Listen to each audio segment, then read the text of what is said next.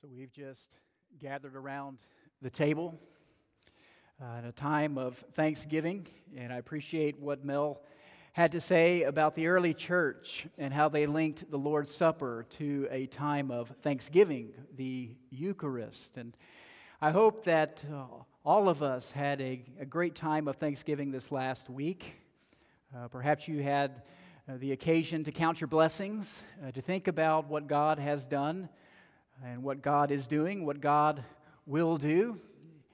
Thanksgiving is a time of spending time with family and friends and playing games and watching sports. For our family, it always involves dominoes and 42, and we got plenty of that this last week.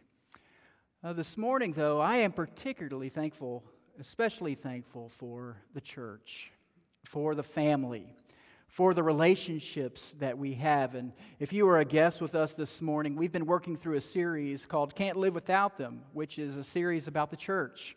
It's about all these different types of relationships that God blesses us with in order to help us become the people that God has called us to be. We need help.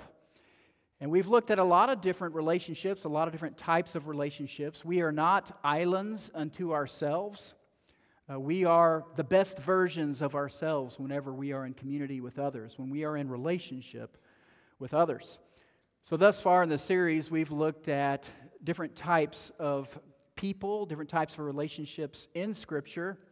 Nathan, the truth teller, Jonathan, the true friend, Mordecai, the challenger, Timothy, the protege, Barnabas, the encourager, Paul, the mentor, Deborah, the calming presence, Zacchaeus, the reject, and Lydia, the VIP. And we need every one of these relationships that God supplies in the church. But this morning, we're not going to look at a person. We're going to look at a place. Everyone needs a Jerusalem. Everyone needs a home. And for our sermon text, I've chosen the letter from Jeremiah to the exiles in Jeremiah chapter 29. If you want to go ahead and turn in your Bibles to Jeremiah 29, Jeremiah is pretty easy to find.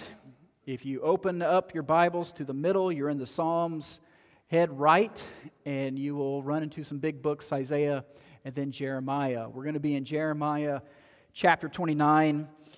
As you're turning there, just a little background as to who Jeremiah was.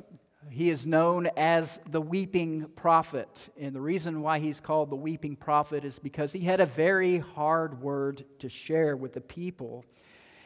It's a pronouncement of judgment on Judah and the capital city, Jerusalem. And this message was that because of their idolatry, the people would be taken out. The people would be torn down and uprooted. And this judgment piece in Jeremiah's message would be fulfilled in the Babylonian Empire. God sends them to take out Jerusalem. And throughout the book, there are some storm clouds. I sat in on Mark Ship's class this morning on 2 Samuel, and he had this picture, this video of these clouds and lightning going back and forth. And well, in Jeremiah, you could see the storm coming, but the people would not heed the warnings of the prophets, Jeremiah in particular. And eventually the Babylonians come, they destroy Jerusalem, and they deport the remnant of people into exile. A devastating blow that the people will never really quite recover from. Even in the time of Jesus, even in the New Testament, we can still feel the trauma of that exile. But the question is, for these people who were initially deported, what are they supposed to be doing in captivity? What is their mission in Babylon? Well, that's what this passage is all about. Jeremiah chapter 29, I'll read the first couple of verses and then skip around. Jeremiah 29, hear the word of God, beginning in verse 1.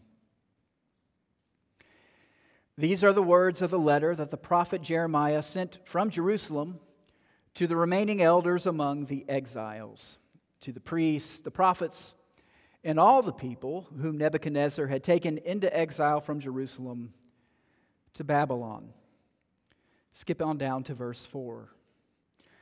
Thus says the Lord of hosts, the God of Israel, to all the exiles whom I have sent into exile from Jerusalem to Babylon: build houses and live in them. Plant gardens and eat what they produce. Take wives and have sons and daughters. Take wives for your sons. Give your daughters in marriage, that they may bear sons and daughters. Multiply there, do not decrease.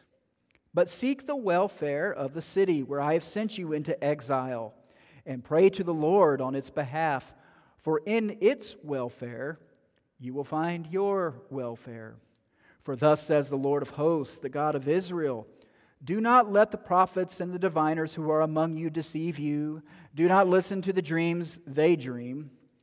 For it is a lie that they are prophesying to you in my name. I did not send them, says the Lord. Verse 10, for thus says the Lord, only when Babylon's 70 years are completed will I visit you, and I will fulfill to you my promise and bring you back to this place. For surely I know the plans I have for you, says the Lord, plans for your welfare and not for harm, to give you a future with hope. Then when you call upon me and come and pray to me, I will hear you. When you search for me, you will find me. If you seek me with all your heart, I will let you find me, says the Lord. I will restore your fortunes and gather you from all the nations and all the places where I have driven you, says the Lord, and I will bring you back to the place from which I sent you into exile. May God bless the reading of His Word. So this week, on the way home, I made that usual turn onto a dirt road, country road there in Lavernia, Texas. My sister and my brother-in-law were already there with their children. And it reminded me of a song. It's a song that is very dear to our family. It's a song that was passed down to me from my parents, that I have passed down to my children, and I know it's near and dear to many in this room. It's John Denver's Country Road.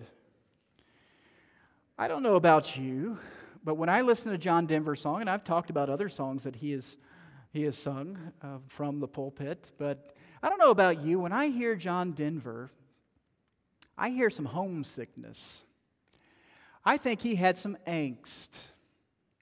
I think he was frustrated with life in the city, and so he would sing about the Rocky Mountains, or in this case, the Blue Ridge Mountains. So many of his songs speak to this deep longing, this sense of longing to go home. Well, this shouldn't surprise us because John Denver grew up in a military family and they were constantly moving.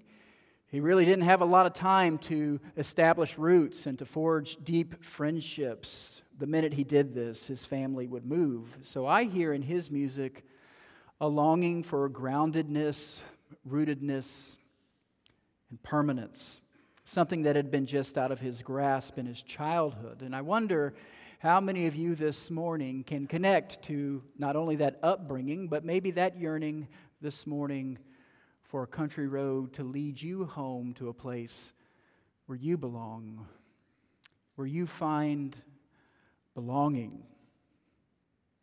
Do you have a place? Do you have a West Virginia? Do you have a Jerusalem? Think about that for a moment. Where is your place? Where is your sense of belonging?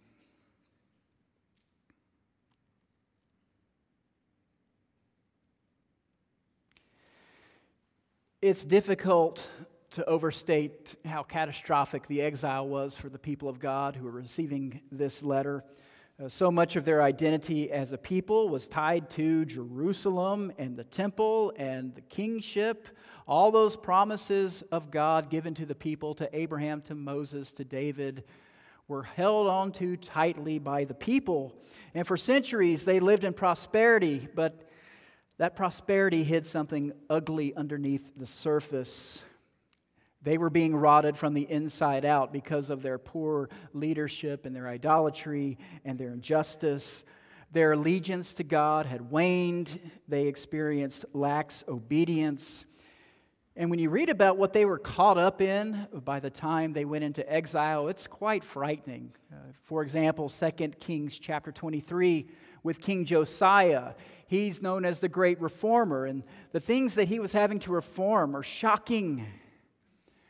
As it turned out, the people of Israel, the people of Judah, were no different from their pagan neighbors. They were an absolute mess by the time they went into exile.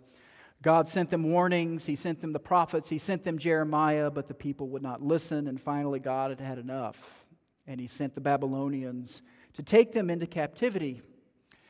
And now all of a sudden, all those things that had given them their identity, the land, their homes, the temple, the kingship, all of it was stripped away. And the people now lived in a strange land. Foreign buildings, foreign temples, and gods and customs. Everything was suddenly strange and alien. They were now a people uprooted, dislocated from their homeland, and no doubt they were homesick. Some of their prophets were telling them that this was going to be a short stay in Babylon, but this is not what God said through Jeremiah. God told the people through Jeremiah that you're going to be there a long time. This judgment would last generations. And the message in this letter from Jeremiah 29 is that you better hunker down. You're going to be there a while. This is your new normal. For the exiles, there was no country road to take them home to a place where they belonged. Their new normal was to live a life as resident aliens. And when I read about their plight, when I think about what all went into exile, when I think about what that must have been like, I think we find a good conversation partner for us today here in Austin, Texas. We have many longtime Austinites among us. I'm not going to ask for a show of hands, but we also have a lot of people who have moved in. People who are dislocated from their families of origins. People who are transplants from other areas. Austin is a hot job market in the tech field, in the arts and politics and academia and small businesses. People keep moving in if you haven't noticed. American society has become transient, transitory, and very mobile. Long gone are those days of the family farm and the generations that take care of the family business, which means we are a people who are constantly uprooting. And this certainly feeds the anxiety that runs rampant in our culture. Many of us experience a different kind of exile, and I'm talking especially to our young people this morning, Generation Z. I've mentioned this before, but I think it bears repeating. David Kinnaman wrote a book called Faith for Exiles, which is the sequel to the book You Lost Me. And in his book, he describes what he calls digital Babylon. It's a different kind of exile, but I think it describes this new reality, this new way to function in this world. And he lists 5 characteristics. The first characteristic is that life is accelerated. Everything moves faster. The news cycles, the pace of life, the speed of information, the rate of change. In digital Babylon, everything is complex. Maybe it's because of all the choices. Everyday life feels more complicated and uncertain. In digital Babylon, there is phenomenal access. We have Wi-Fi everywhere, information overload. Another characteristic is profound alienation, especially from institutions and traditions that provide structure for society. And finally, there is a crisis of authority. Authority is viewed with suspicion in this brave new world, this digital Babylon where we live. And I think Kinnaman has accurately described this new world in which we reside, a world really of groundlessness. And for many of us, we feel like strangers, resident aliens in unfamiliar territory. I think people who even grew up in Austin find themselves to be like strangers here. This is the world in which we're raising our children. This is what we are experiencing now. People without an anchor in life. People without grounding in this world. People who have shelter over our heads, but we have no home. And this world is only going to feel stranger and stranger, I'm afraid. That is the trend. It's getting harder and harder to find that country road to take us home to the place where we belong. For John Denver, that was West Virginia, the Blue Ridge Mountains.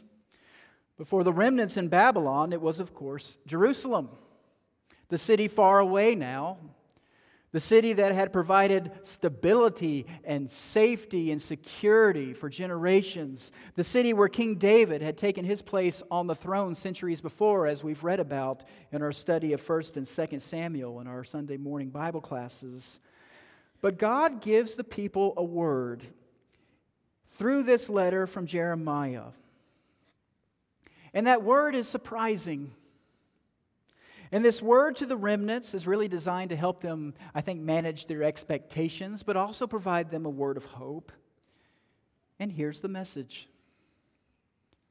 build houses, plant gardens. What's the new mission in captivity? Build houses, plant gardens. You're going to be here a long time. Despite what the false prophets are saying, you need to build houses, plant gardens, establish roots there as resident aliens in Babylon. But Jeremiah's letter goes beyond this. He then calls on them to be fruitful and multiply. Take wives, have sons and daughters. Take wives for your sons, give your daughters in marriage, that they may bear sons and daughters. So the people in exile are to build houses, plant gardens, and start families. But Jeremiah doesn't stop there. He tells them that they are also to pray for the welfare, the shalom of the city, because the exiles' welfare, their prosperity, their shalom is tied to the shalom of the city. So the exiles have this new mission. Instead of plotting and orchestrating a rebellion in order to get back home, they were called to the mission of being God's people where God had planted them in a foreign land. And here's where Jerusalem comes in. God tells the people as they establish roots in Babylon, as they build houses and plant gardens and family, and as they pray for the welfare of the city, God speaks of a day when their captivity will end, when they will be gathered together to go back home to Jerusalem, as God rebuilds that which has been torn down and replants that which had been uprooted. There will be a time, generations down the road, when the people of God will be taken back home, when the homesickness would be no more. We listen to a lot of John Denver in our house. And I think many of his songs, and Country Road in particular, I think that hits on something that goes right to the heart of the human predicament, whether it's the exiles in Babylon or whether it is us today here in Austin, Texas, in what might be called digital Babylon. Humanity is homesick. Humanity is looking for their way back home. Do you need a home this morning? Do you need a Jerusalem? I see this letter as a powerful word for the people this morning, especially for those who feel displaced, dislocated, strangers in this brave new world, in this digital Babylon. Like the remnant in Babylon, we find ourselves in a kind of in-between time. Paul talks about this in his letter to the Romans. In Romans chapter 8, in the context of suffering, in verse 18 and following, he's talking about life in the wilderness. And the way he describes it as being in the birth pangs. And in the birth pangs, while we're here, not yet home, there's groaning. The creation groans. We who are waiting our full adoption, the redemption of our bodies, groan. The Spirit intercedes for us with groanings too deep for words. We are very much exiles here, resident aliens who are not home yet. But I want to close with two thoughts this morning as we navigate life here in Austin, Texas, here in the wilderness. And this first one comes really from that image of being resident aliens. And I hear in this letter a word for the church. And the word is to build houses, plant gardens, and start families here in the exile.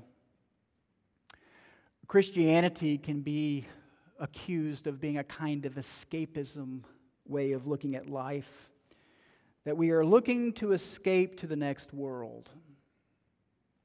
Well, let me assure you, there is a life to come. There is a future that is awaiting for us. Jesus has gone to prepare a place for us. But Christianity at its core is embodying the kingdom in the places where we are planted. We have a mission. We have work to do. We have neighbors. We have neighbors just behind us, many of whom are rich in the treasures of this world, but impoverished in the faith. We have neighbors just to the south of us who are struggling to make ends meet, and they are hungry for good news. They're hungry for what the church can offer, what Jesus Christ can offer through the church. Both groups are in need of the hands and feet of Jesus. Both groups are in need of Brentwood Oaks. And what a shame it would be if they found us as a people who were trying to get away, trying to get us home as fast as we could. What people need is a church that's invested in their lives. People who are building houses and planting gardens here in North Austin. In the very short time we have here on this earth, James is right. Our life is but a breath. We are here today, gone tomorrow. What has God put right in front of us now? But the second and closing thought comes in this idea of Jerusalem. As we navigate life as resident aliens, do you have a Jerusalem? Do you have a place? Do you have a home where you belong? Even now in the present, and many of us experienced this last week, God blesses us with these little pockets, these places of community, places of security and safety, places of love, places where we find home. We have these little Jerusalems, if you will, and for these we give thanks. But we live in a tension because we are a people who are on the way. We are a people with a destination. We are people who are in exile looking to that home that is to come. We have a Jerusalem that awaits us, as it turns out, because of what Jesus did on the cross, because of what happened at the empty tomb, because of what God has ushered into this world in the kingdom. We are already on our way home. We are already on that country road, if you will, to the place where we belong. One day we're going to be home. One day we're going to pass through that gate. And even now, we get a taste of it where 2 or 3 are gathered in His name. We're going to sing an invitation song. It's an invitation to come home, if you will. It's an invitation to think about the new Jerusalem that awaits, the habitation that is not built with our hands, the habitation that is built by the living God. But until then, we have work to do. What houses are you building in North Austin and Round Rock and Pflugerville and Hutto and Leander and all the places we come from that I can't name right now? What gardens are you planting?